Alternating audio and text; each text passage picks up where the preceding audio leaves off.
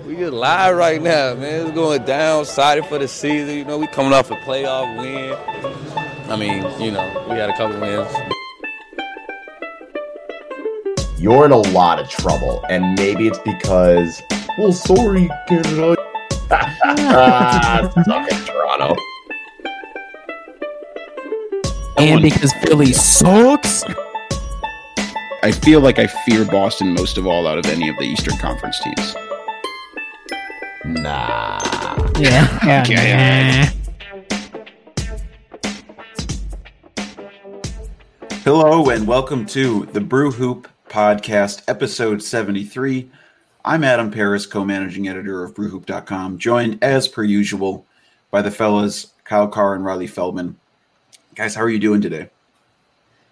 Doing pretty good. I had a little bit of a chance encounter with one of my personal heroes, which we'll get into later this past week. I accidentally cut like a pretty deep groove into my thumb while I was chopping up some onions, so I didn't lop a part of my thumb off, which is good, but that's healing right now. So besides those two things, slow and steady, usual things over here in Minnesota.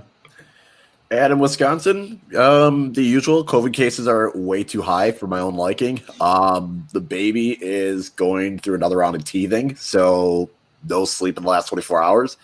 That's always good, and I can't wait for everything that we talk about today to be completely irrelevant on Wednesday.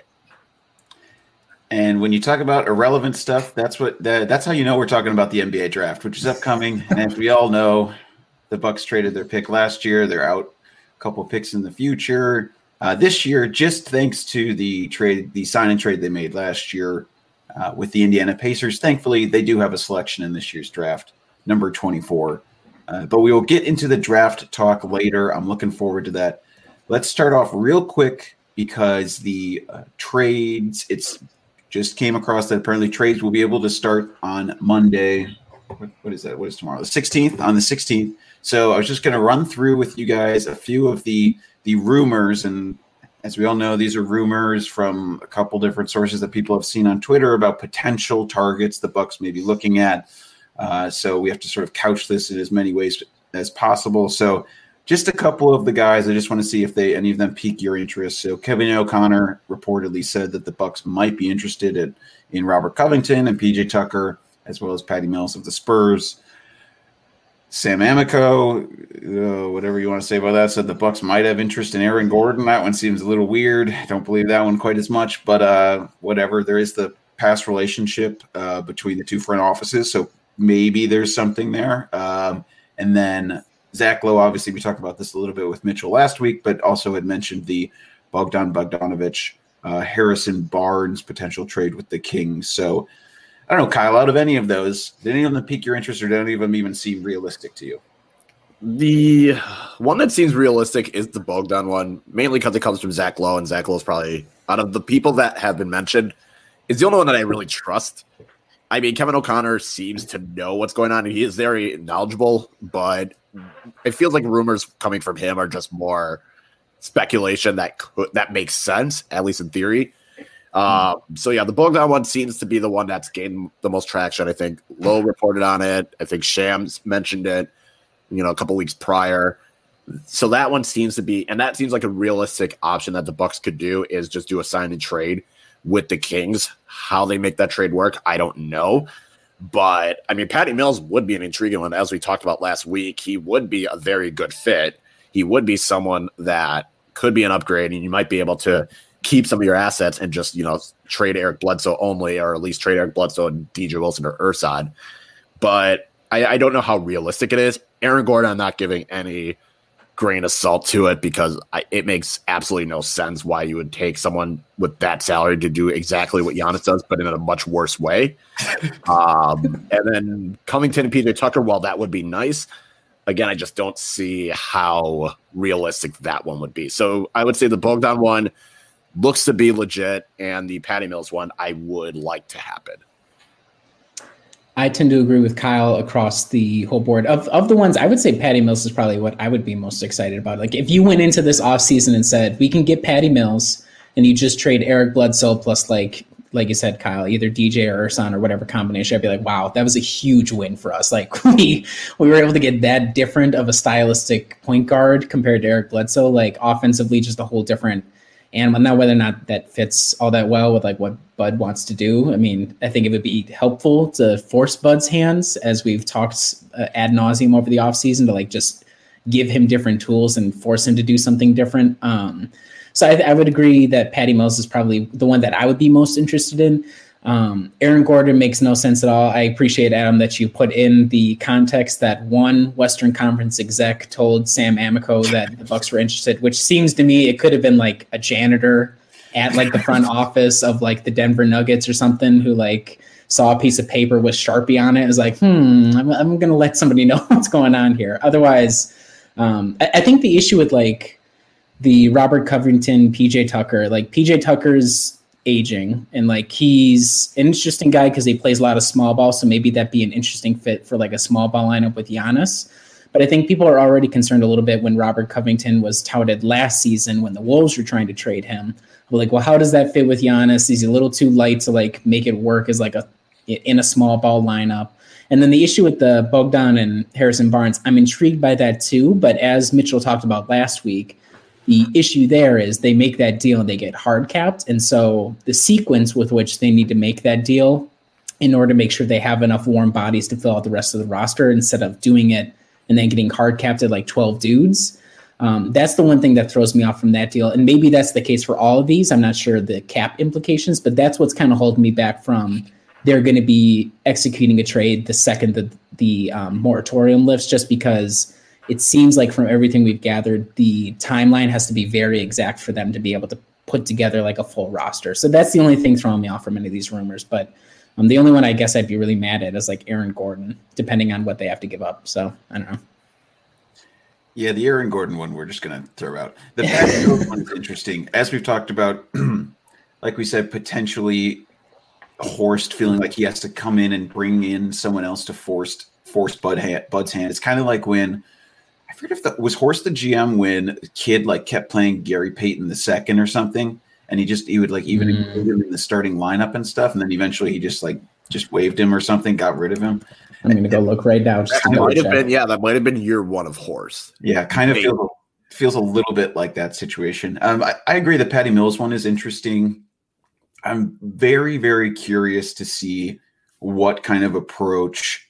And I mean, I know the Bucks can be included in rumors, but it did feel a little interesting to me that they're included in so many rumors, especially given how often. And I mean, part of it could be like you guys said. I mean, the one I put the most credence to is Lowe, but even Lowe, I mean, led his offseason primer with the Bucks because of Giannis mostly, but then also had several speculative things, which seems to indicate that potentially they're interested in doing something. So part of it could be that. But another part of it is when these transactions have happened basically with Horst, they do seem to come basically out of nowhere. I mean, the Bledsoe one, I don't remember the Bucks even being rumored as a place necessarily. Then all of a sudden it was like Greg Monroe's heading to Phoenix along with the first round pick, and we're getting Eric Bledsoe. The trade deadline ones where we picked up. I think Mirotic was, because there was like an arms race at the last second before the deadline. Like, it was, I don't know if it was like, it was us and I think one other team that were like trying to up the offers or whatever. And we ended up, what threw us off was we traded for Stanley Johnson because we were getting hyped like, oh, Mirotic is coming. Then we got Stanley Johnson. I was like, okay, that's going to be fine too. And then we ended up rerouting him for Mirotic. But I think Mirotic was somewhat touted in the lead up, at least the week beforehand, that the Bucks were interested. I'm pretty sure. I think the George Hill one came out of nowhere, if I remember. Yeah, that one was like, oh, we got George Hill. Oh, we got rid of Delhi, and wow. Okay, Horst, good job. You got. And I think there was another one where didn't we get like Sam Decker, and we were like, Sam Decker's a Buck now, and then we like rerouted him to Washington for bunch of picks. That was sad because we took on like Jody Meek's salary, but we got a second round pick out of it, and then eventually we used that for Mirotic. That was like the height of John Heist when he was like making a ton of like small little moves, which is I guess what's sort of depressing now because we're so locked in and so many of our picks are out because like we can't even do minor cap minutia moves to like add some more assets, or we haven't in a long time. So I think that whole like season leading up to John Horst Executive of the Year is like when you buy him, you're like, oh my God, this guy makes like all the little margin deals. He's like doing 8D chess to like build us out to get like George Hill or whatever for essentially nothing. Like, there's a whole bunch of different areas, which is kind of makes you interested in, it seems like Horst isn't afraid to get involved when trades are available. And so I think even if none of these deals that we're touting right now happen, I'm sure there's probably going to be something coming across the line just because all the stars are aligned to make that happen. Yeah, and I feel like Horst trades always, at least you can talk yourself into, yes, this makes complete sense, or this was a good trade. You can at least talk yourself into it or say it was a good trade. Now, obviously, there's some like last year with Tony Snell being traded for John Lure and the first round pick. It was like, okay, I get why you have to do it. You have to get off of the salary. You can waive John Lure, whatever. But it seems like, getting George Hill, that was what I think we all agree was a good trade. I think the Mirotic trade, while it didn't work, you can at least say it was the right idea. It just didn't work out. And I think that's what is going to be interesting this go around is whatever trade Horst makes, it's probably going to be another, yeah, that makes sense. And I mean, we'll all just say, yes, you had to do it because if you trade Bledsoe, then everyone's going to be like, yes, you had to do that, Horst. It might not work, but you had to do it. We understand it. So it's just, I'm curious to see what he's going to do. And maybe, someone like Brook gets traded. Maybe George Hill's the one that gets traded for a couple guys. If you have that Bogdan signing where you got to clear up some salary and you can trade George Hill and just get like 3 whatever guys to fill out the roster. I don't know. That's going to be Horst likes a good deal, and he's going to have to make a trade this week. It's just a matter of who is going to be the one. Yeah, I'm curious if he'll make a trade this week or if he'll wait a little. Because the trades that we were talking about where they came out of nowhere, which were, I would say, his most successful trades, which were the Bledsoe and the Henson and Delly offloading contracts, were like basically right when the season started or within like a month of the season starting. So I wonder if he'll wait a bit, or if, like you were saying, Riley, because of how they have to do the sequencing of events and like re-signing people. I'm curious how that's going to go in terms of how he'll approach this whole entire offseason and how he'll sequence all of his transactions. I agree with that. And another aspect that I'm kind of wondering too is part of the issue with a lot of these rumors is we haven't really heard what other teams would want back as well. And I think because the timeline for transactions is going to be so shortened because it opens Monday afternoon, the draft is on Wednesday, and then free agency opens on Friday, I think is how things are going to go this week. There's going to be probably a lot of teams that are looking to dupe somebody or get, charge a way higher price than you would expect. And so there might be a situation where we, the fans, have to sit tight. John Horst might be looking, he and the team might understand we have to probably move Eric. We have to look for an upgrade there. But right now, given what the marketplace looks like it's just the price is going to be too high for any sort of, whether that be hard capping ourselves or like giving up too many other players, like having to give up Dante and a pick or something to like get maybe an upgrade. And so I wouldn't be surprised if this week they don't do a trade and they hold off either until the season or once teams kind of settle down a little bit more with what their structure is going to be and see what is like the flotsam and the jetsam and then work it out from there. There's a lot of different options. I'm going to try and be patient. I would advise everybody to be patient. It sounds like for the most part, they're quite aware that Eric needs to go one way or the other. So I'm not going to be too concerned, even if Eric is on the roster, because you're going to have the entire regular season up until the trade deadline to make a move as well. So that's just going to be, there's a lot of different forces and pressures pushing them in certain directions. If they don't pull the trigger right away, that's not concerning necessarily. I have faith that they'll have some sort of plan heading forward to make something happen. Yeah, and I kind of wonder if Giannis' decision on the Supermax draft, I don't know if Giannis is going to say you have until X date to make a decision, because I feel like the second the Bucks get, they're going to make the offer regardless. They're going to say, here's the offer, here you go. We can officially say we're doing it, whatever. But if Giannis, and I think Giannis has until the 21st of December, just because that's when the season starts. So if Giannis says, okay, I'll give you, I'll give you a few weeks, see what you do.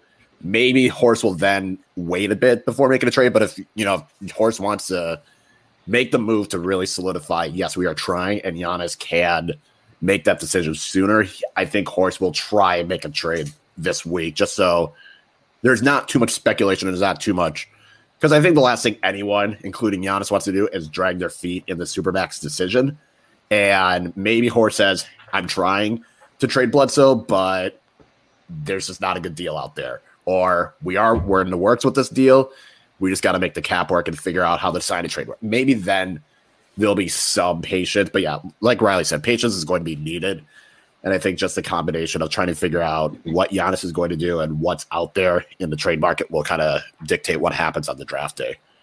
And that's going to make it really funny when we trade for Chris Paul 12 hours from now. And by the time this podcast goes out, Chris Paul is going to be our lead point guard. So look out for that. Woohoo. Also, PSA to teams. I know Russell Westbrook's available, but if you can't even say he's not even going to be able to sell tickets for you next year because you won't be able to have fans and seats unless you're the crazy Dubs Nation where you have to wear a mask literally every single place you can go in San Francisco, but you're going to have lots of people in the stands. And we all know, rapid tests work perfectly. 99% accurate. Good work. Yep. Anyway, if you're looking for a point guard who has questionable shooting ability, but pretty athletic for his size, defensive playmaker, decent salary, blows chunks in the playoffs usually. Eric Bledsoe's available, and he only has 2 years left on his very reasonable contract, and then it's only $4 million partially guaranteed. So just want to put that out there into the ether that Eric Bledsoe's available for any teams interested in Russell Westbrook. Yeah. That was I think hopefully John Horst just takes that segment, cuts it, sends it out, reply all to all the executives in the league, and they all get a little bit of that. That's great. I don't even need a cut, John. But we are going to cut to our draft coverage, and it is time for us to talk about the 2020 NBA draft, where the Bucks have a single selection this year. It is 24th overall. I want to start off by saying I'm a little salty that it's 24th. Because the Pacers went into the bubble, and I'm pretty sure the pick was around maybe 18. We confirmed right before we hit the record. It was 19 before the playing game started.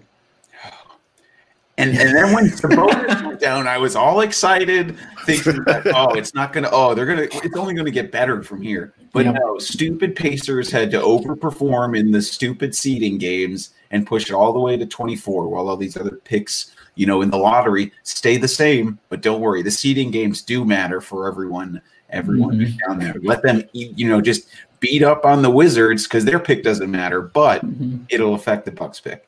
Whatever, little salty about it. But what I want to talk about with you two is, because I wouldn't say any of us are experts in terms of specific prospects, but we'll get into some that the Bucks are thinking about later. I want to talk to you first about, so far, John Horst's approach to the draft, which has been pretty minimal. I think the big takeaway I had when I looked at his draft history was he has very little draft history. So running through it for the folks, he took over in 2017, drafted DJ Wilson, 17th overall, made a trade for Sterling Brown, who was selected 46th overall. In 2018, he drafted Dante DiVincenzo, 17th overall, no second-round selection. 2019, as we touched on earlier, he traded that pick to the Pistons as part of the Tony Snell trade to offload salary. So very early returns, but I don't know, Riley, what have you thought, if you have any takeaways from how John Horst seems to have approached the draft up to this point? So if you look at the three drafts, and I have them listed right here in front of me, all three of them are like totally different phases of team building. So the first one, the DJ Wilson, Sterling Brown. So that still had Jason Kidd around. And it's a little unclear like whether or not DJ was actually a Jason Kidd influence pick, because wasn't there news that Jason Kidd flew to California to like see DJ do like a private workout or something before they drafted him? I believe there was something along those lines. I could be totally making that up, but that feels correct. And so DJ Wilson, you're like, this is like we're coming off the John Hammond high of like lanky dude who might be able to like shoot the ball or like do a little bit of everything. And Sterling Brown was sort of a follow-on from the Malcolm Brogdon pick, where it's like, let's go for a guy who kind of has a pretty diverse skill set, could probably contribute pretty quickly, because I think he was a bit older coming out of the draft as well. So that was like, okay, this is like almost like John Hammond light. We're still sort of figuring out who stays, who goes, what's the core of the roster. Let's add like a ostensibly high upside guy, even though obviously DJ ended up not being all that high upside. Dante pick, that's like I don't know how to really, at the time, everybody can go back and listen. That was probably one of our first podcasts in the newest iteration of the Brew Hoop podcast. Unsure what to make of that pick at the time. It turns out it was kind of like a sort of win nowish, like guy who can contribute right away all across the board. That wasn't clear in 2018 just because Dante had the injury, but that was like, okay, we're starting to build into a team that really wants to compete. We're maybe have like aspirations with a new coach. That might have also been like a Mike Budenholzer influence picks. And now we're like drafting for now. And then in 2019, we get into the Eastern Conference Finals, we lose. It's like, well, we have to upgrade immediately on the roster. We can't do a draft pick, trade it for some cap relief, and then we can re-sign everybody essentially. So I'm not sure what to make, or if there is such a thing as a John Horst philosophy. It seems like he's willing to change what his priority is based on where the team's immediate goal is. It's not so much, it doesn't seem like building deep into the future. It's a lot of what can we do immediately to help the team out. And Dante kind of fits that a little bit just because he's contributed when he's been able to play, especially this past season. And then obviously re-signing guys like Hill, re-signing Brooke and everything, that keeps the team competitive now. But overall, I'm not sure if we can say he has a philosophy. Whether he was a new GM, influenced by the coaches, all that sort of stuff, I can't tell what to expect from him besides trying to fit the current team philosophy. And if that's the case, I think we could probably say that the pick is getting traded for immediate help. But I don't know if that's changed calculus since we got bounced again in the second round this past time. So it's hard to get a read. It really is, I think. Yeah, I feel like it's been a mixed bag with all of his draft picks because you look, it's kind of tough because DJ Wilson obviously has not turned out to be a good pick at all. But how many players after him have really had, like the first guy I think of is TJ Leaf, who was picked a pick after him. And it's like, well, he hasn't been great either. It's just kind of tough where you look at all the players selected after DJ, and it's kind of tough to see who really was even good at that point. So that pick was kind of you hope for the best and it failed. It's not like Rashad Vaughn, and then you see someone like Bobby Portis drafted right after. Bobby Portis was at least a respectable player. Just for the record books, John Collins was drafted after, OG Anunoby was drafted, Jared Allen was drafted, Kyle Kuzma was drafted, Josh Hart, Derek White. Wait, this was in DJ's draft? Yeah, this is all in DJ's draft. Well, I'm wrong there. Semi Ojale, who kind of sucks, but I think the OG selection is the one that definitely people seem to call out the most. Yeah. But also, I think that would have been a risky pick for him, given OG, I think, was coming off an ACL tear. Yeah. And certainly Horst probably had just gone through some of the Jabari Parker stuff. So I think for him, that was probably something that scared him off. Yeah. But the John Collins one, okay, yeah, that doesn't look good. And Jared Allen. I mean, it was tough with Jared Allen and John Collins are probably the two that you look at. It's like, well, shit. Okay, so I'm wrong on that point with 2017. 2018, I mean, we see what Dante can do, and we at least know that a healthy Dante is a rotation level player in the NBA, which is really all you can hope for when you're drafting relatively that late in the draft. Sure, you could get someone like Kevin Huerter, who was a sharpshooter, and that would have been great, but I don't think you can complain too much about Dante's pick. Not of a second round pick probably hurt more than anything else. And then you look at last year, we weren't really sold on most of the prospects going into it. Kevin Porter has turned out to be a decent player in flashes for Cleveland. So maybe that would have been nice to have him. Would the Bucks have even drafted him if they kept the pick? I don't know.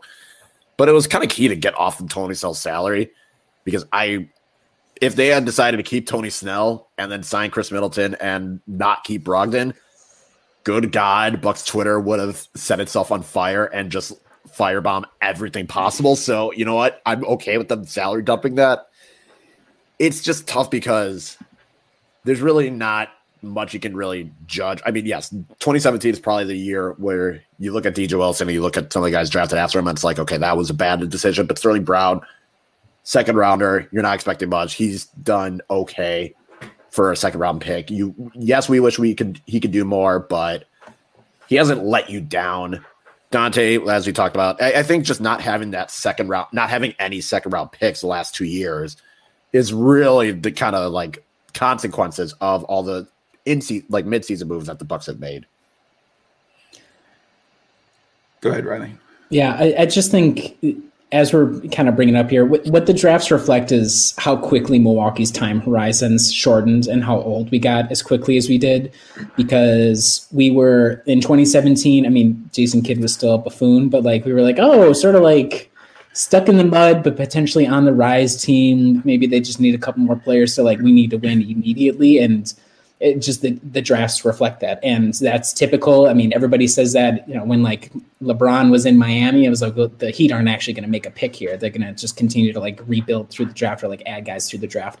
That's just the situation for contenders in the immediate. There are a couple of teams who I think maybe really believe in their scouting departments or like have a guy that they're really in on. But for the most part, I think a lot of competitive teams, when you're at the very top, there's a reason why they don't do a lot of picks and hold on to them at the end of the draft or end of the first round, just because you kind of boom bust. There's different also aspects of like, if you do a first round pick, there's like contract implications there versus if you do like a second rounder. So there's just, it makes sense where they're not drafting guys, even though we might prefer it, but that's just a reflection of where the team is at. And that's, I don't think that's necessarily Horst's fault. That's just the reality of how you build in today's NBA with like the CBA, the way it's structured.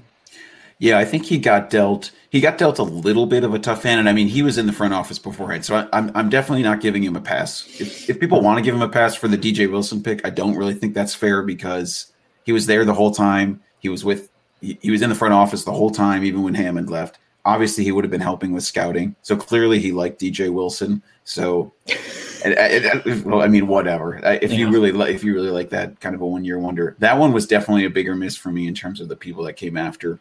When you're looking at 2018, I think this is still, I mean, obviously they only just played their second year, so there's still a huge mixed bag for these players, but nothing jumps out crazy to me. I mean, there's Herter, there's Lonnie Walker. It's like a whole mix of like two guards that if I'm another team, I'm like, yeah, I think these are all the other teams like Dante DiVincenzo, like, Lonnie Walker, Kevin Herter, Josh Okogie, I mean, plays such great defense for the Wolves. He's a great two-way player. Aaron Holiday, oh yeah, he's intriguing. Landry Shamet, Anthony Simons. I mean, it's all this whole mix of guards and wings that I think other teams' fan bases are equally probably have similar excitement to what some of us have for Dante. Some of us have hope for Dante, although Dante shows up really, really well in the advanced metrics, probably boosted by Milwaukee's team. But I do think Horst was dealt a little bit of a tough hand because, like you said, Riley, the timeline accelerated so rapidly that some of those bad contracts that Hammond had signed, whether it was Henson and Delhi, really kind of hamstrung him, and he had to kind of get rid of them right away, which made them forfeit a pick. And it was still a great trade by Horst. But, when you keep giving up, it's a little bit of a double-edged sword to me because when you keep giving up draft capital, I think sometimes it's tough to, keep replenishing your roster with younger players. And it's one of the reasons I think maybe this pick this year is pretty important. But on the flip side, when you look at some of the players, like Golden State has kept their first-round pick for the last couple of years, and I can't really think of many reasonable players that they've picked late. Like they had Kevon Looney. He was pretty good, but it took him like 3 or 4 years to even turn to a decent player. Yeah. In 2018, they drafted Jacob Evans. I don't know if there's the Jordan Bell, like, oh my God, I can't believe the Bulls sold him the pick. What a bunch of idiots. But that was mostly clowning on the Bulls more than anything. Yeah. But so I mean, there's a couple ways it got. I mean, in the end, it all still comes down to can you nail the pick? Yeah. And I don't know if we necessarily have enough confidence with Horst's draft history so far to say that he would be able to nail a pick at any stage of the draft. Yeah. Well, and I think that's what makes this draft. And there's so many. I mean, we can kind of start getting into a little bit heading. I'm not sure. So just gut check right now before we even start discussing philosophy. Do you guys think the Bucks pick somebody and like hold on to them after this draft, like for the season, or what do you think? Given everything we just talked about, the different, shortened timelines, there's difficulties with the cap. Do you think the Bucks will make a draft pick in the 2020 NBA draft? Yes, I think from the sounds of it, other than Chris Paul, there wasn't that many trade rumors that were out there that would have had Milwaukee give up their first-round pick. It seemed like you would give up Bledsoe, DJ, maybe you give up Dante, maybe give up Ersan, maybe give up George Hill. Like there were other players, but other than Chris Paul and maybe Drew Holiday, there's not really that many trade scenarios in which the Bucks are giving up their first-round pick. Yeah. So I think they make the draft. I think they keep it. I think maybe Milwaukee trades that pick later on in the season or even later on in the offseason. I say later on in the offseason, like it's not just a month after. But I think they still make the pick. I think they try to keep it. And unless they find a home run trade that they have to do, they'll keep it. Yeah, that's my gut instinct as well, is that they keep it. I'm kind of there too. And I think Kyle's point about the fact that the 24th pick hasn't been involved in a lot of talks. There's not a lot of like talks league wide where I'm hearing like the Celtics, because they have 30 first round picks, they want to package all of their 20 first round picks to like, you know, one team to move up. But otherwise, and that's like a tradition for Danny Ainge and company over there. But like otherwise, I haven't heard a lot of other like teams. A couple of the teams at the very top of the lottery wanted to move up or down, but otherwise it's not a lot of movement. So I think it kind of reflects, one, how uncertain people are about this draft. And like, that's all we hear about. Oh, it's a weak draft. And by weak, I think that necessarily means that like once you get past the top dudes, it's like we have no idea what to expect from anybody. And then the other aspect is these picks, even though their contracts are guaranteed in a different way than second round picks, they are a lot cheaper for somebody who's kind of a little bit of like a lottery ticket for these teams. And so I think there might be, given the uncertainty with revenue, it's like, well, we can get like a cheaper potential upside guy versus like trying to go through the uncertainties of free agency or trade. So I think, I'm not sure if they'll keep the 24th pick, but I would be surprised if they didn't try to make at least some picks and like try and move around in the second round, just because those guys, the contracts aren't guaranteed in the same way. So that gives them a little bit more flexibility if they, you know, need to cut guys to make some room or whatever. And I think because there's so much uncertainty, we can kind of get to like our personal draft philosophies, but that's at that point, then you can just kind of be like, oh, this guy seems like a decent fit at like whatever pick in the second round. Maybe we'll go for that. So I'm not sure about the 24th, but I do think they will make some sort of draft pick and keep the guy one way or the other. I hope so. It's dumb, but Yeah, I me like too. I like having just a young guy to root for. That's not like Dragon Bender, who's already flamed out. Like I wasn't super excited about that. I just want all this effort that we're putting in to be useful. Also that, yes. Well, so then let's talk about philosophy. I don't know, Kyle, when you think about who you typically go into a draft, you're like, oh, this is the kind of player I would want the Bucks to take. Are you like a best player available guy, a fill the hole guy? How do you kind of approach it? I would say best player available, just because after the Rashad Vaughn draft pick, it became very clear to me that drafting based on need is not a good idea. Unless that need is glaring and you have a player that is like, you know, kind of like, I think of last year where if you had the second pick and John Morant is there, you need a point guard. Then you take John Morant, who is the best point guard. Or if you take the best big man available and you need a big man, I get it. But you just got to take the best player that's there because you can figure out what to do with that player later on. You can, whether they have to come off the bench, whether they start over someone, you figure that out later. If they're ready to play right now, then that's already better than whatever draft pick that you're basing off of need, and you need 2 years down the road. Maybe it takes them 2 years to develop.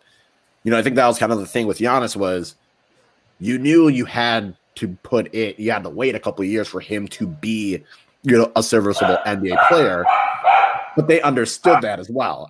Otherwise, you know, the draft in Jabari, he was probably the best player available. Yes, it was between him and Embiid, but Embiid had a lot of red flags in terms of his health and injuries. So you took Jabari. Jabari was the best player that was left. It made sense. Even in like historically past drafts, you look at the Michael Jordan draft. Hakeem Olajuwon was the best player.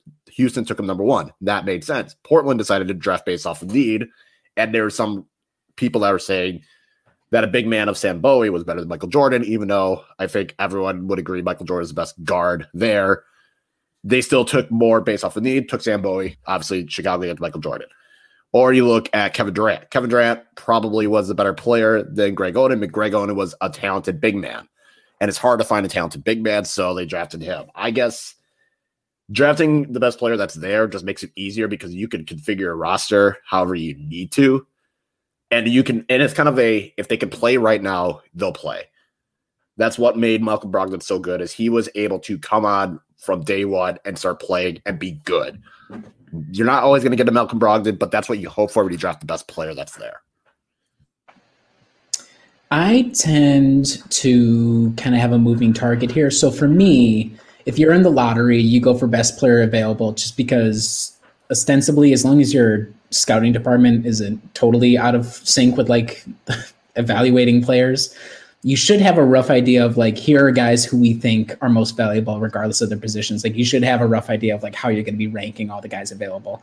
Once you get outside of the lottery, I mean, I too am a little gun shy after the Rashad Vaughn draft. I was just looking at that draft. The only guys in the first round that he did not play more minutes than were like RJ Hunter, Chris McCullough, and like Nikola Milinitinov, who I don't think ever made it over from Europe for the Spurs. So out of like first round guys, there were only 3 dudes who he's played more minutes than. So that was a really bad, like one of the worst whiffs you could imagine. But in general, I think once you get past the lottery, if you are somewhat confident, and this probably goes more so for like big men, just because those guys generally translate immediately a little bit more than like a guard who's trying to like catch up to the speed or like, you know, figure out, especially if they're like a point guard, how they're going to fit with the rest of the players. Like that just takes time. I'm okay drafting for a need. And like Kyle said, that probably ends up going towards like, you know, an older guy who's pretty well established might have like a red flag. I think the thing that held Malcolm back was obviously like the foot issues that everybody was worried about. I just think it's okay to draft for, and like we were talking right before this little segment right here was like, we're competing in the immediates. If you think there's a guy who's like in his early 20s, like 22, who might be able to spell you a couple of minutes like throughout the season and might be like halfway helpful in the playoffs, like I don't mind making that pick if that's what you think. So it's a moving target for me. It switches over between lottery and once you get outside of lottery. Like in the lottery a couple years ago in 2016 when we drafted Thon Maker, I mean, you could ask best player available there or whatever, but like if that's what they were convinced, like, oh, this is the best player available if we project it out, I mean, that's where that philosophy comes in. And then once you get past that, like into the second round, late first, then I'm okay with like need and hope you can kind of craft the guy into something you can use. Just try not to draft a guy who's like only skill is shooting threes. I appreciate that. I appreciate what they were trying to do, like young Rashad Vaughn, but like if he could have 2 skills, I think that's a good basis upon which to build out from there. I was just going to ask that because I think that is a little bit of a philosophy that like later on in the draft, some people might be like, all right, well, we have this guy who's toolsy. He's got a couple different skills that he's good at. And then we have this guy who is a proven elite 3-point shooter. Yeah. Which one are we going to take? Like the Dylan Windler type, that person that I don't think he has panned out thus far in the NBA, or the RJ Hampton, or no, not RJ Hampton. RJ Hunter. Yeah. Same thing. Yeah. Who was the guy that we got for the summer league team who like went to Wofford or whatever, and he was like a white dude who was like one of the greatest 3-point shooters in all of college history, and obviously flamed out because I haven't heard anything from him yet. But like, it's so like Gunner or something. Fletcher McGee. Hunter McGee, yes, yeah. So Fletcher like McGee was that Fletcher dude. McGee. He was the shooter. I think Wofford had like a second guy as well, or the Bucks summer league team had a second guy. Correct, and like so in this, it's not fucking Luke May. So like that's like that taken to like the nth degree where it's like this guy literally does nothing else but shoot threes from half court. So like don't waste a first round draft pick on that. Like we can find dudes on the free agent market for nothing who like ostensibly just shoot threes. We tried that. It didn't work out all that well. So I would agree with you, Adam, that's once you get outside of lottery, that's where the breakdown kind of is. Like, do you want like an elite in one skill, or do you want decent, like a bunch of skills and see if you work it out from there, which is where like the Dante pick comes in.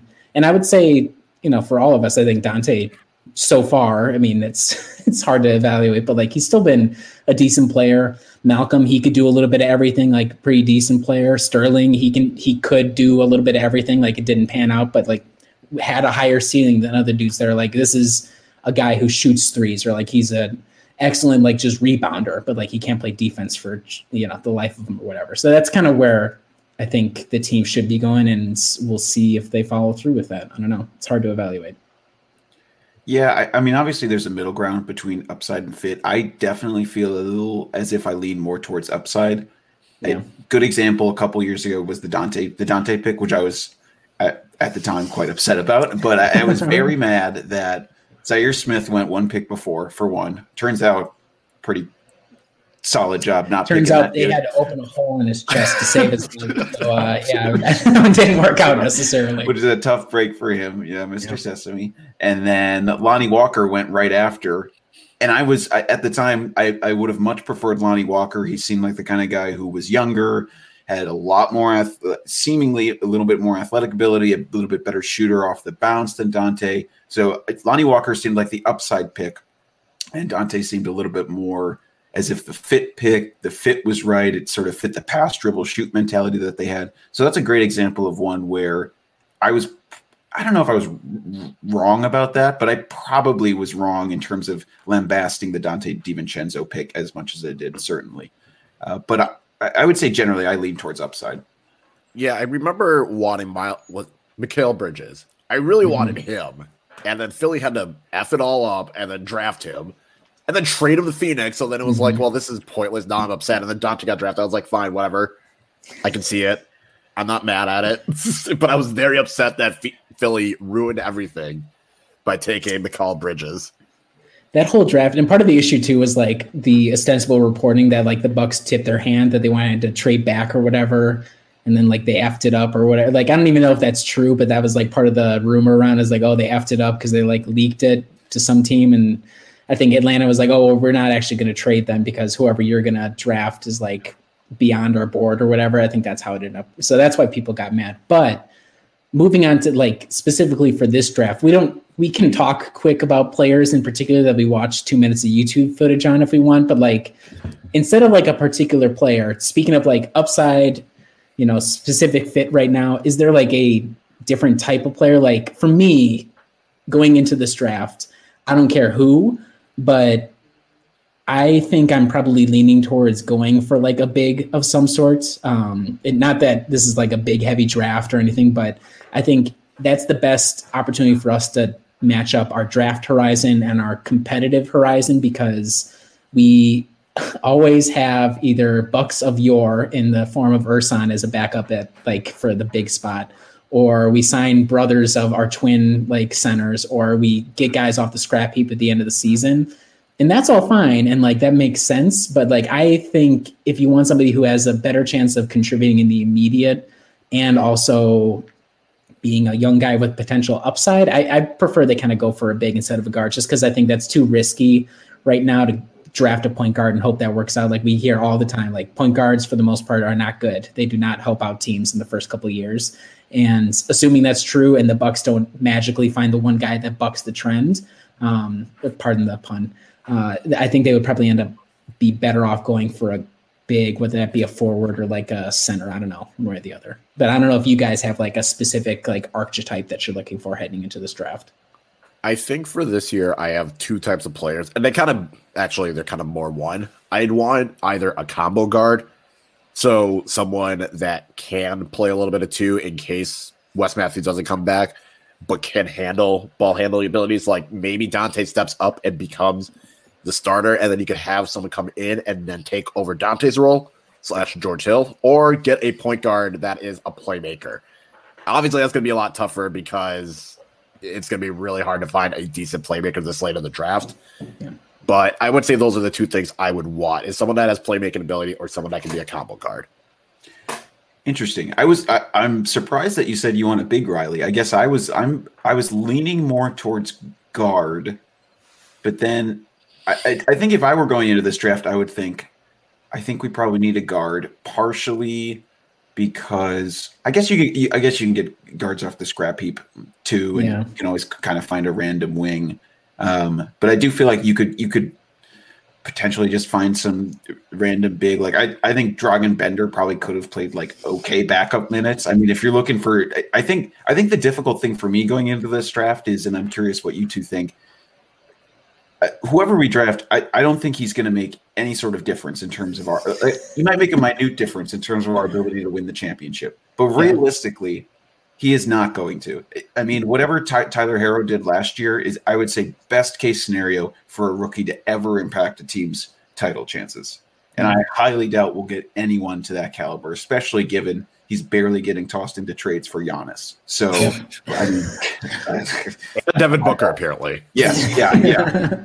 But anyway, so I would say that's one of the reasons when I was thinking about type of player, I was definitely thinking about someone a little bit younger, a little more upside, a little less plug and play, like some of the older players in the draft. And and I'm not sure who that player is, but I am kind of thinking that they just kind of go best player available, who's the best guy on your board. And when we reach 24, we'll just take him and hope that it pans out. You're probably right, and we'll talk quick about some specific prospects. But when I was watching the YouTube highlights, there were not a lot of bigs in our range. I was like, "Wow, this guy's lighting the world on fire." So you're right that if they decide there is a guard who is slightly higher upside, I'm not going to be mad at it. I guess when I'm thinking of like what are my concerns every time we go into the playoffs, like one is that Eric Bledsoe is going to implode, but I mean, there's a possibility that if you get a young guard, he also will implode in an even bigger way. Like he won't even be able to defend sort of implosion. And like, what am I always worried about? It's like the 15 minutes we have to give Ersan and hold on for dear life to like get through those 15 minutes and not lose them by minus 30. So it's like, oh, if we can like find like a 22, 23-year-old big who's like not awful, maybe we'll go for that. So that's really the only logic I have going on. I'm just trying to win now is all. So I think at this point, whoever they draft, if assuming they draft somebody to hold on to them, like you said, Adam, we're going to be like happy to have a new face instead of like trying to game plan out like, will George Hill make more than 35%, less than 40% of his threes? Like that's going to be what talking for the entire season is. So give me anybody to like at least dream of some sort of future, good or bad, with them. Yeah, I would agree that this draft pick probably is not going to move the needle in terms of championship potential, but depending, I mean, even if Giannis stays, you just need a young player on a lower salary that can come in, step up, and that can, hell, even if you want to trade that pick for someone better down the road, at least you then have a capable player. I think that's just the key thing. We just need a capable player at this point. If you can get as many of them as possible, whether you want to trade them or play them, that's fine. They just have to be a capable NBA player, because all DJ Wilson is going to do is eat up salary and a bench spot. And, you know, that's just not fun. At least Sterling Brown, you can talk yourself into, well, we've seen what Sterling Brown can do, and he can do it. He just didn't do it consistently. Yeah. That's still better than, you know, trying to draft someone in the first round that can't even get off the bench, no matter who's coaching, no matter how many players get injured. And you guys are correct. We have to keep in mind, assuming Giannis signs to Supermax, we're going to have like $0 to give to anybody. So having a young guy who you can essentially then like, you'll have his bird rights. You can like go above and beyond the cap or whatever to re-sign him. Like it's hard. It's hard to imagine there being a guy at 24 who's going to be that type. But like Malcolm Brogdon ended up being that type, so it's not impossible. So I would also, you guys are probably convincing me live on the podcast that if there's somebody who you can, not this season, but like imagine a couple of years from now is helpful, then I guess that's probably who you should be going for. Just because team construction is going to become a hell of a challenge once Giannis signs that Supermax deal, and we got both Chris and him on maximum contracts. Yeah, it's going to be tough, but is there any players that you guys see or had on your 2 minutes of YouTube perusing? Yeah, I can start. I mean, I'm not going to report to say know much about these players. I would highly recommend, if you really want to learn about these players, go to the Stepien and read Spencer Perlman's like 20-minute long, crazy in-depth articles. If the day after whoever the Bucks pick, if they pick someone, definitely see if the Stepien has a profile on him, because that stuff is in depth, and Spencer does a great job with them. Anyway, the players that I looked at, and the first one I would say, actually both of these might be a little iffy, but I think all of us tried to look at prospects that might be in the Bucks range. So and both of mine might be a little iffy because I've seen them drafted much higher. But the first one I had was Cole Anthony, who is point guard out of North Carolina. And when I watched him, so one of the things I was thinking about was when I watched him, and I didn't watch a lot of Kobe White at North Carolina, but I was thinking about Kobe White. I looked at the shooting numbers. They were like pretty similar in terms of around 35% from three and 78% from the free throw line. So no great shakes, but a lot of shots that Cole Anthony was taking were the kind of shots that we want our point guards to be taking. So it's off the dribble, tough threes in the pick and roll. He gets right around his screen and then takes a pull up 3-pointer, and he's able to make it. So he's taking tough shots, seems to be able to run the floor pretty well. One thing that scared me was that his highlight tape didn't show any passing, which is fine. I mean, he averaged like 4 assists or something per game, so clearly he can pass. But when I watched some of that wasn't like super impressive. So I don't know if he's a super high level playmaker. But coming out of high school, he was like the number 3 prospect in the country, so there's a little bit of pedigree there. So he was someone that stood out if I was thinking of someone who's young and we would want to potentially shoot from deep and have some of those kind of skills available to him. And then I'll go quick through my other guy who I was just watching I was watching a YouTube video of this dude right before the podcast, Alexa Pokusevski. He's like 18. He's barely 18. He is a European 7-footer with a 7'3" wingspan. Rail thin, weighs like 200 pounds. So obviously going to have to put on an incredible amount of weight. Definitely could fall into the trap of being the Euro Darko or whatever and just fail miserably. Yeah. Was compared to Dragan Bender, which is scary. But the thing I kind of liked about this guy is when I was watching him, he didn't look at all like a 7-footer. Like as I watched him, I honestly couldn't believe he was 7 foot. One, because he just didn't look it. But the way he moved looked a lot more like a 6'6" guy. I mean, this guy was dribbling pretty competently into a couple European. All right, I see Riley. So what you're telling me is, what if Thon Maker was Serbian? No. Look, I knew you would bring this up because I did my work. I went back and watched Thon Makur tapes. Of before he was drafted as well, and there is a 0% chance that Thon Makur could have made any of the types of passes that this dude was making. Okay, Thon had his hands were terrible. He couldn't dribble, and the few times he did dribble, he just happened to get like crossover one dude, and that was about it. This guy looks incredibly more competent. And I know I'm drinking the Kool-Aid now, but I swear I went back and watched the Thon tapes because I knew that would be asked, and it's exactly what jumped to my mind.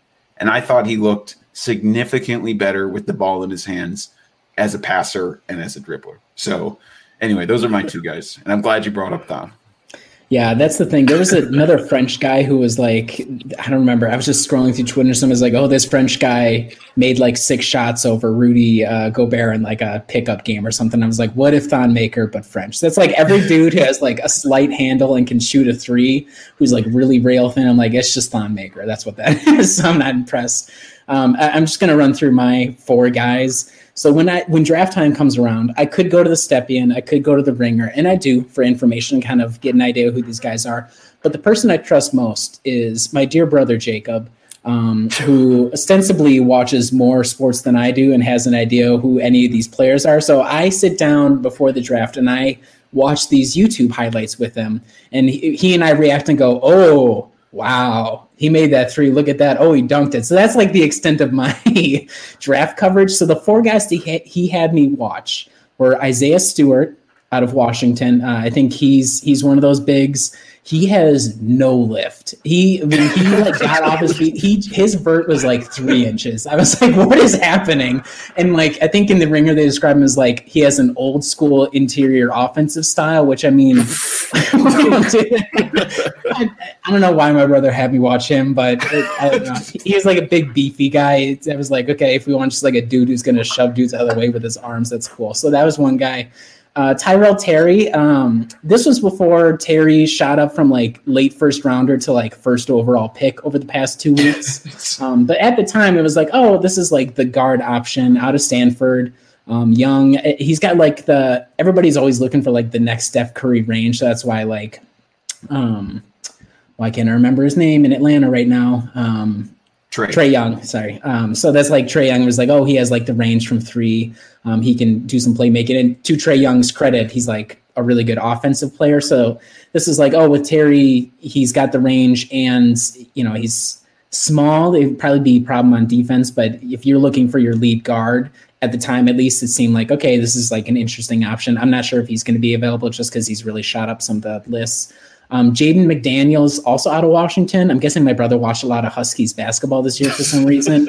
Jaden gave me a lot of DJ vibes where like he's like 6'9", lanky, can sort of shoot the 3, and like seems athletic, but he uses his athleticism to like do a lot of layups. I think I had to watch a 20-minute video, and it took until like minute 13 to see him dunk the ball and like transition. I was like, okay, so this is a dude who like has a lot of athleticism, can shoot the three, but is like afraid of making contact, or that's just not his game. And we've experienced that with DJ for years now. It's like, I probably don't need that. So I'm really out on Jaden too. Last guy, Jemias Ramsey out of Texas Tech. He's like, I think somebody described him as like a fearless shot maker, which to me is like ball hog and guy who like doesn't know when to move off the ball. But to his credit, he's got like a lot of more. He was like a decent defender. He's the combo guard kind of feel. So if you could harness his ability to like, it seemed like he had ability to shoot the ball from all three levels of the offensive floor and was an okay defender. The main issue is like he just really loves holding onto the ball, and like there were so many times where he would have the ball and he'd just look off teammates all the time, and like because it was Texas Tech against like some D2 team, he could just blow past dudes and dunk the ball. I was like, oh, that's cool, I guess. So all four of the guys that I watched tape on, Tyrell Terry was probably my top one, but he's not going to be available, and everybody else, it's like I don't know, which I think is pretty indicative of the end of the draft in general. So that's my reporting. It's nothing crazy, but I don't know. At least I watched some stuff. Now here's a draft pick. Here's somebody I'm looking for. Here is someone for the 20. Let's see. It'd be like 2040 something. 2047? Would it be? No, that's no. It'd be like 2037. Yeah, 2040, 2037. Sitting at my lap, but I had mainly two players that I actually watched and paid attention to. This one also is a European that, well, okay, he's from Argentina, plays at Barcelona, skinny, 19-year-old, able to, run the floor, looks to have some decent defensive tools, played in the third division of their country's league. So just to give you that idea, instead of Thon Maker vibes, I'm not saying he's Giannis, but Leandro Bolmaro is his name. He plays at Barcelona. Again, probably spent more time playing for their B team than their actual team, but thanks to the people at Peachtree Hoops who did a good job breaking down some of his defensive skills. And the thing that really stood out was he's actually a pretty competent defender. And I think that's something that could be really useful down the road. His footwork was good. He was able to fight through screens. I think the tough part with younger players is when they get screened, they probably are wanting to switch the screen compared to trying to fight through it. And with Budenholzer's system, fighting through screens is going to be more important. And he just was able to do that. He just seemed to defensively be able to get it. And I think playing against actual adults will help as well. You get it's a little bit more physical. We saw Luka Doncic. He was able to kind of seamlessly transition to the NBA because he's played against adults for like 4 or 5 years prior. So Bolmaro he's primarily going to be like he's a 6'6" guy that can play guard. It kind of fits more of my combo guard need. Also looks to be more of a floor general and a passer. That was something that also stood out to me and something that I was intrigued about. I think the winger said, he has shades of Joe Ingles and Evan Turner, which the first player, yes, sign me up if he can get his jump shot down. The second player scares me. As long as the Bucks don't pay, a terrible salary, that's fine. Mm-hmm. But yeah, he just looks to be someone that he seems to be a good defender.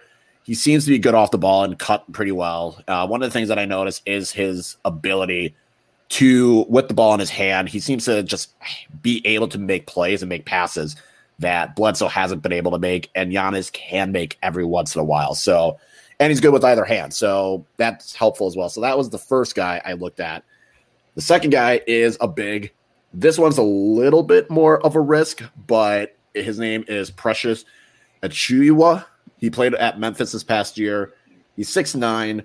He's 225 pounds, but he has a 7'2" wingspan. So he definitely would fit more he's a big in today's NBA terms. Kind of reminds me of a Bam Adebayo in terms of just more like positioning and build and kind of style of play. He's very much a energetic big that's going to be like, he's going to run the floor. He's going to potentially cause chaos defensively. He can't shoot. That was one thing that they said, like, he cannot shoot the ball to save his life, which that's always encouraging to look at. I think he only shot like 60% for the free throw line.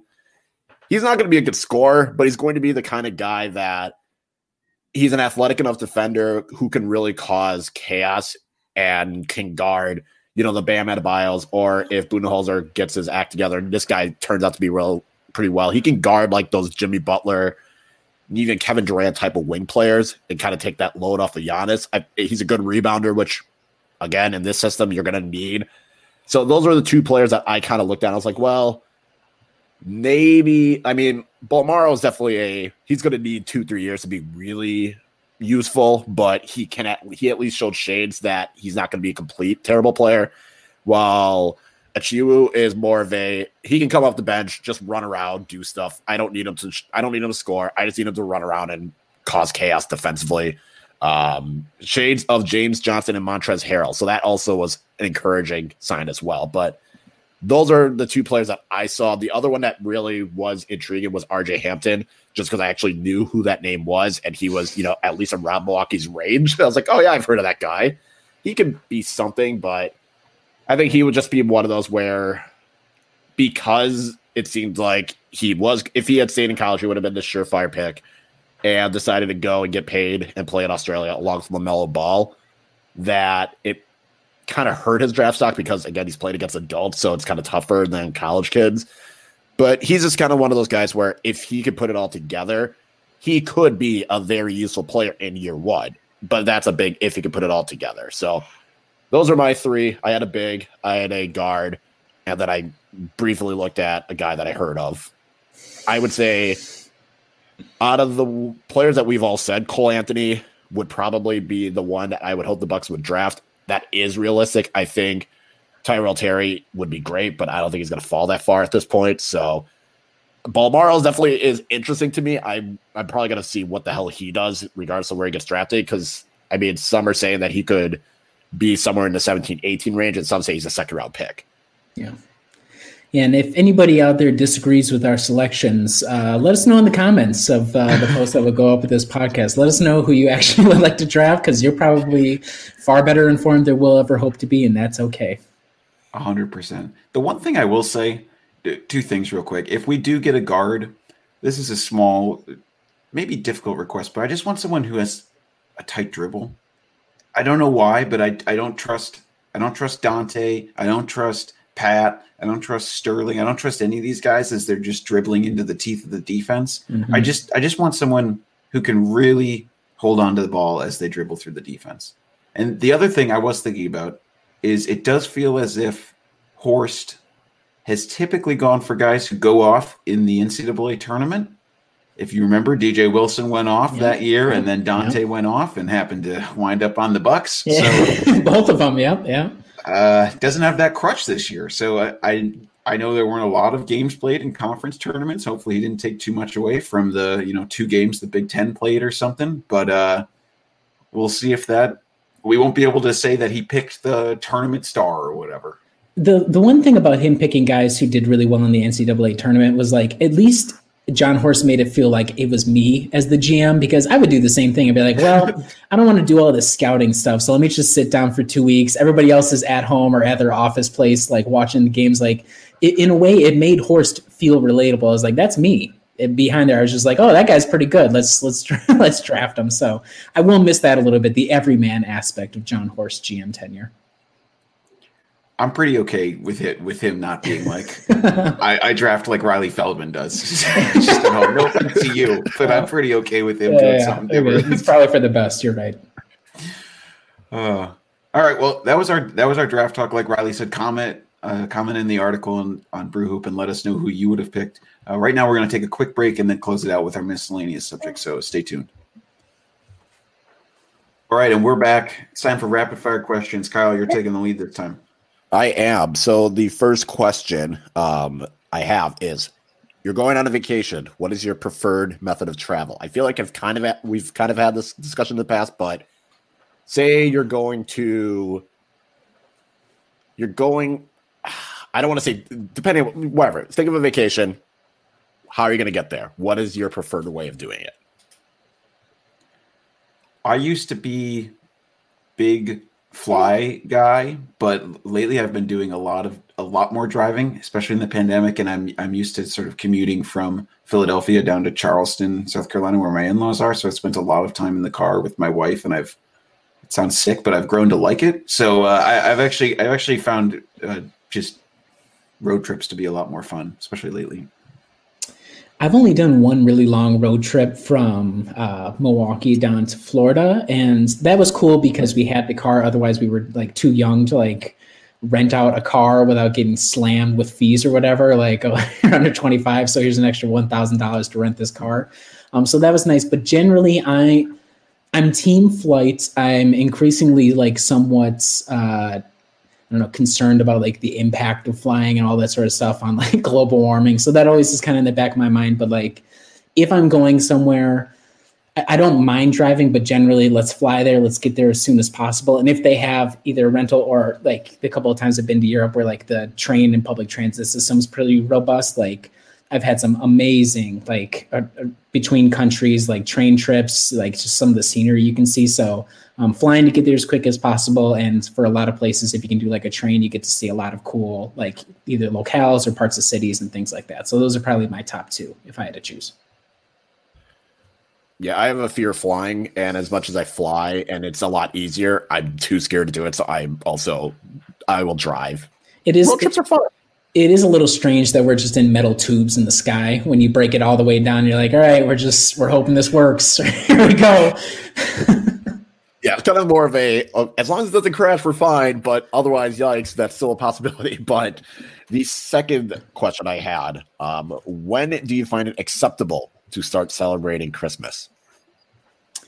Black Friday to me, because so I'm team Thanksgiving. Keep it as its own separate thing. That's all. You have November to celebrate the end of fall. Everybody likes fall. It's kind of like between Halloween and Thanksgiving. The day after Thanksgiving, I don't mind people going out, putting up decorations, doing the shopping. I know 99.1 back in Milwaukee, they turn on the Christmas music the day after Thanksgiving. So to me, that's when it's acceptable. Anything earlier than that, and I'm looking at you a little bit sideways.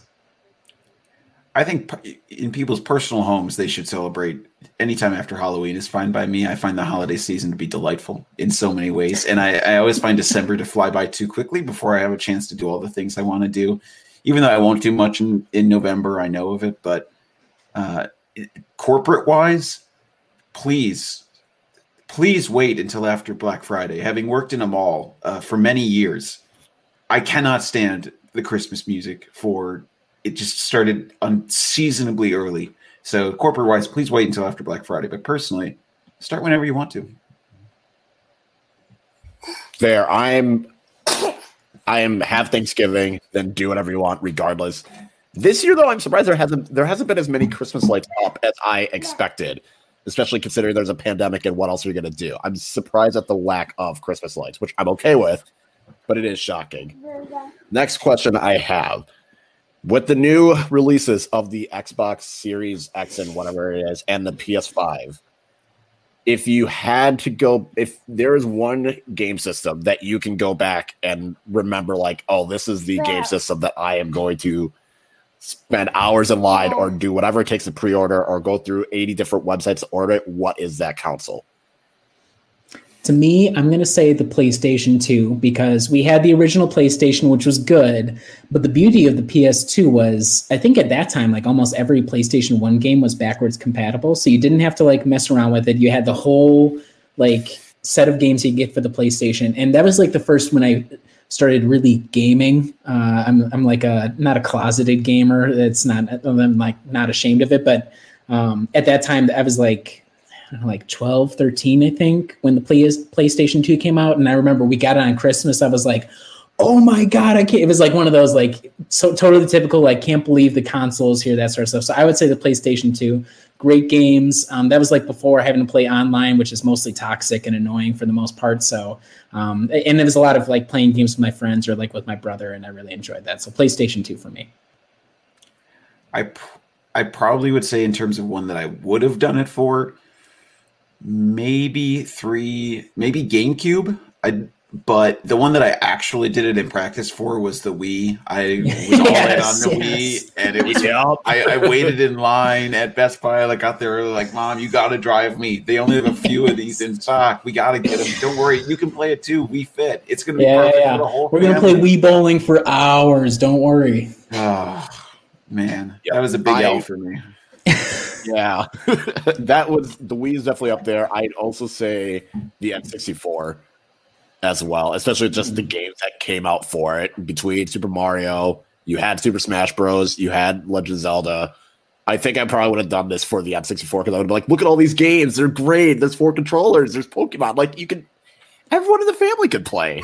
But then you grab the controller, you're like, this is a crime against humanity. What's happening here in my hands right now? So that would be the only thing I'd say against the Nintendo 64. How do I play this game? Exactly, yeah. Fun one that came courtesy of Emma. Growing up, basically in middle school or early high school, what was your go-to clothing brand? Was it American Eagle? Was it Aeropostale? Was it Abercrombie & Fitch? Were you Hollister hipster? Which one? God, I'm trying to remember what all my polos were. I think I was Aeropostale. I think my mom didn't want to spend the money on American Eagle or Hollister. And definitely not Abercrombie. What? I don't know this history of Old Navy, but I remember if we were going to get styled up, we were like, we're going to Old Navy. So that would be I don't know if that's technically one of the brands you're talking about, but that's the only place. My mother, she loves talking about how her first job was at the Gap, but for some strange reason, we never shopped at the Gap whenever we had the opportunity to do. So I'm guessing that was not a great experience for her, or she just didn't like it. So Old Navy from what I can remember. Otherwise, I mean, I don't know if we necessarily had a brand, but if I was to pick one, that would probably be the one. Yeah, I was Aeropostale and American Eagle for sure, but my mom also loved Kohl's. So any of the brands at Kohl's, that was what? Urban Pipeline, baby. Yeah, Urban Pipeline. The jeans are what it's all about. She had the Kohl's cash. She had the Kohl's gift card. Anytime Kohl's 15, 20, 30, let's go. Yep. Legendary. Tony Hawk, he had a great line there.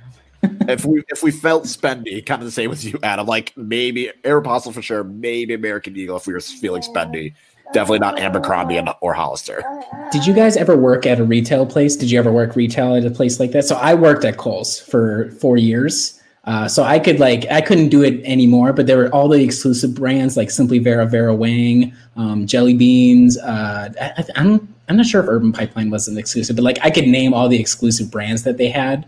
And it was a mixed bag working at Kohl's. It was fine, but it's retail works. Did you guys ever work retail at all? I mean, you said you worked at a mall, Adam. I was at Sports Authority for a year and a half, which was okay, but looking back, I didn't really get the discounts that I would wanted. It was you get some discount, but it wasn't enough to justify paying for something.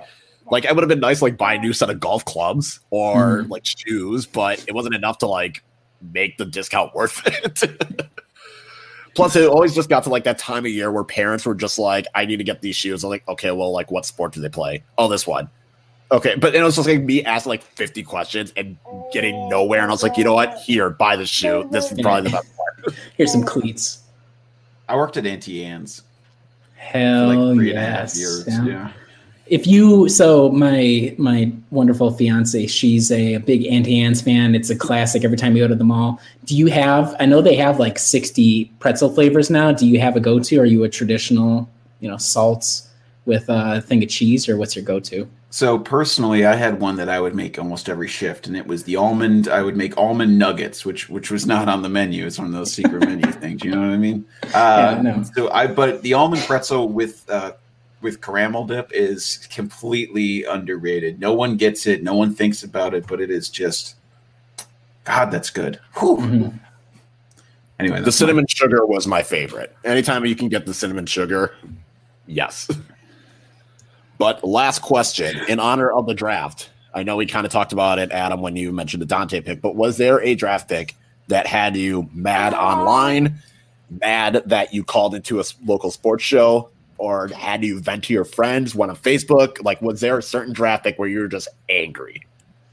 I got one. the Giannis draft. At the time, that was the first draft where I like started my own little blog, and I like put in time to like do a breakdown of like Kelly Olynyk and Dennis Schroeder. And I was like, oh, I like know like some of these guys. And me and my brother went to the beat-ups in Pewaukee, and we sat there and they drafted Giannis. I was like, I have no idea who this guy was. And like we walked out, I was like, I can't believe we just blew the draft. Like we just drafted some dude whose highlight videos were YouTube videos from like his high school gym or whatever at the second level of Greek basketball. So I admit fully, because I was an idiot and had only like done breakdowns on like 3 players and one of them was not Giannis, I was like, I can't believe John Hamm has screwed us again. So that I was mad at the Giannis draft, and that was probably more of a reflection on my idiocy than anything else. I was quite upset at the Thon Maker pick. I was with all my friends. I mean, he was supposed to go 40. When they said he went 10, I just remember viscerally standing up, jumping on my chair, and whipping my pencil across the room, and it just shattered into pieces because we all of us were just absolutely irate that they made that much of a reach. So definitely Thon. I probably would go it was like the 3-way trade where it was like Jimmer Fredette and whoever else. And I was just, because I didn't realize it was part of the trade, I just heard they drafted Jimmer Fredette, and I was like, are you effing kidding me? Like, all this guy can do is shoot. He's not that good. Like, if I wanted a white guy that can shoot, I will call JJ Redick. I will deal with Mike Dunleavy. I'll get anyone else. Mm-hmm. And then I found out it was part of the trade, and I like eventually backed down from it. I was like, it was still a stupid pick. Like, I don't know why anyone would draft Jimmer Fredette. That was for sure I was very annoyed with it, and I didn't know that it was like the actual trade part of the deal. Kind of similar to like how Dirk was picked. It was like the Bucks were never going to have him. We don't need to do it on this podcast, but in the future, we should do a John Hammond draft retrospective just because that's an adventure. That's like you're going from, besides Giannis, is low to low to low, and like the Brandon Jennings draft pick. Like that's what he's got. But what an adventure all those drafts. He did draft. He never traded away the picks. Somebody was coming in, and usually it was not the right person. But a shout out to John Hammond in drafting. But yeah, so those are all the rapid fire questions. Wonderful. Thanks, Kyle. Well, Riley, it's time for Vulture Talk. What is the situation with Giannis's long-term contract? Giannis Antetokounmpo. Giannis. It is time for Vulture Talk. It's really oddly quiet this week on the carrion front. The only thing that I saw, and I'm not even sure if it came in this week, but Ryan Hollins, also known as Ryan Hollister, he did some sort of interview with I don't know if it was a CBS station or a station in the Bay or what it was, but he essentially went out on his sword or on his shield and he said, I want Giannis to get traded to the Warriors. I didn't bother listening because I'm not going to get clicks to that kind of, imbecility, but unsurprising that he happens to be the guy waving the flag this week. I'm sure it'll be somebody else next week who wants to wave the flag for the Raptors or wants to wave the flag for the Mavericks or whoever. But besides some simpletons being out there doing simpleton type stuff, didn't hear a lot. So we actually got a respite. We'll see, though, after this next week, once things start happening and trades and everything, and we kind of get an idea for where the Bucks are at, people are going to, on Saturday, be like, the Bucks are either guaranteed to get Giannis, or if he doesn't sign the Supermax, they're like, they're doomed. That is what it is. So get ready for even more Vulture Talk starting next week. And to follow up on that, the recent Giannis comments, I guess while he was on vacation in Sweden, he talked to some person. Giannis, you're on vacation. I would not want to talk to the media, but that's just me. In which he said, yeah, with Milwaukee, I love it. Obviously, I want to win a championship. So the same stuff that he said. He also said, depending on what the Bucks do, will determine if I sign or not. And of course, everyone freaked out. Like, this hasn't been said the last year. Calm down. Giannis literally just said, if the Bucks make the right moves and make him a championship contender, I'll stay. If not, I'm out. Like everything else he has said in the past year, if the Bucks don't screw it up, it'll be fine. So let's just all take a deep breath and realize everything is going to be fine. Nothing. Giannis is not saying anything new. Giannis has not said anything that's given new hints. It's the same stuff that's been said the past year. All right. You heard it from Kyle. Everything is fine. Yeah. We all know what that means. everything will end up being on fire next week. And I will have to be there. I'm like, yeah, I got that wrong. All right, let's move on. Kyle, it's your film review time. So I did watch a movie, but it's a Christmas movie, so I'm saving that till after Thanksgiving because duh. But let's do a recap of the Great British Bake Off because this was quite the episode. Last week was the hottest day in the tent, so of course everyone had to work with ice cream, which was a flawed system. This week it was a little bit more low-key, so they made cheesecakes.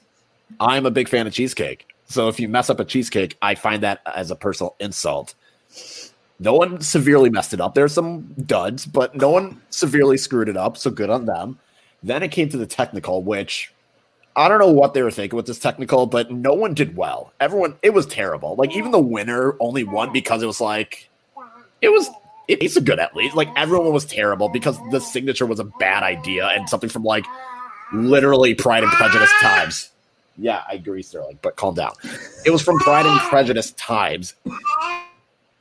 And then it got to this showstopper in which they had to do gelatin, which I don't know anyone that actually does gelatin anymore, but whatever. It was a good week, though, and I was very sad for the person that left, but it was, compared to last week, it was much more just survive. It was a just survive type of week.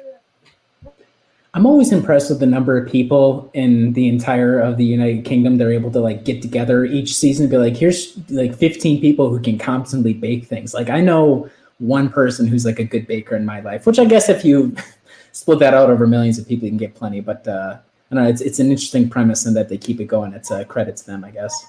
I thank you, Riley, for saying I am a good baker. I'm waiting for Kyle to send some goods my way. That's all. Christmas time's coming up.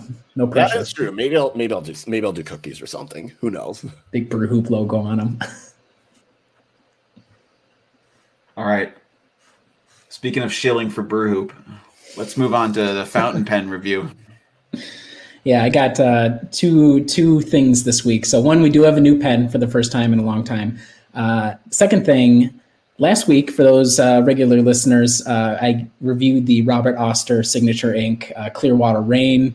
I talked about it's a turquoise. I did a little sample of it, etc. And then I made the claim that Mr. Oster, Robert himself, is apparently like a hermit in Australia or whatever somehow. And I think we figured it out because the article itself had Robert Oster tagged in it. Robert Oster himself found the podcast, listened all the way, or like found the segment at the end with it. He tweeted out a link on the Twitter account. I'm sure we could probably put the tweet up with the article that this goes up with, but he tweeted it to his 1.5 thousand followers to be like, hey, here's this esoterica, podcast about some team in Milwaukee, Wisconsin, and they mentioned the ink and loved it or whatever. He messaged me, super nice guy. It was like it's sort of like, you listen to like, oh, Santa Claus is coming to town. You're like, yeah, sure, Santa's coming to town, and then Santa actually comes to town, or like in that segment where we're like, oh, I would love to go clubbing with Brandon Jennings, and then Brandon Jennings reached out, I was like, hey, do you want to go clubbing with Brandon Jennings? So that was kind of like the dynamic I was playing with. It was super cool.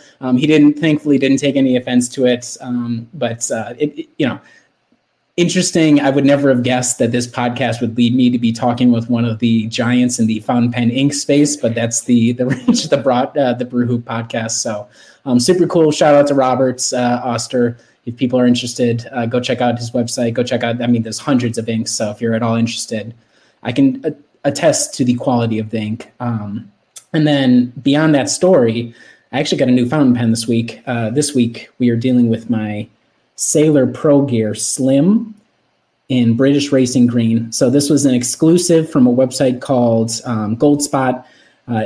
Sailor is one of the big Japanese brands. It's like them, Pilot, Platinum. This right here, they're usually on the higher scale ends. This nib is, let me see if I can turn it. You can kind of see their little anchor there a little bit. This is a 14 karat gold nib. So it was a somewhat expensive nib to be purchasing, but I have little hands. And so the Slim is perfect for me. I can cap it, uncap it. It doesn't hurt my hand at all. Very light material, which is an issue with a lot of my other ones, is because they're metal, they're heavy. And when they're heavy, they hurt your hand after you write for a while. I've only been writing it with for about 24 hours, but loved it so far. Couldn't recommend it high enough. If you have the money, don't spend the money. If you don't, you can get a lot of other ones for cheaper, but the color was too good to pass up. This is my first Sailor. I'll kind of give it a try for a couple weeks and maybe see if there are more Sailors in my future. So highly recommend it. Probably, I say this after every single pen, but so far, probably the favorite pen I've gotten so far. So it's all my fun. A lot of fountain pen talk this week. Good stuff, I guess, hopefully. The people demand it. It might get the most traction out of any segment that we do. So I went this morning to go look at the YouTube broadcast from last week, and somebody in the comments was like, Riley, Robert Oster is looking for you. He posted on Facebook or whatever. I was like, so then I think he ended up finding me on Twitter, obviously, but it was quite the crossover event happening. Oh, all right. Well, let's sail away from this podcast and call it a day. Time for the draft. It's going to be a wacky week. Lots of stuff happening this week. So stay tuned to brewhoop.com. We're going to have tons of draft coverage up. I'm sure there's going to be a ton of silly rumors, potentially trades. And then free agency starts on Friday, which is crazy. So stay tuned to brewhoop.com. You're going to want to be there. Go follow us on Twitter at brewhoop and subscribe to the podcast. Share it with your friends and family. Robert Oster, feel free to share it with the Australian basketball fans in your life. I'm sure there are plenty. And we'll talk to you again soon.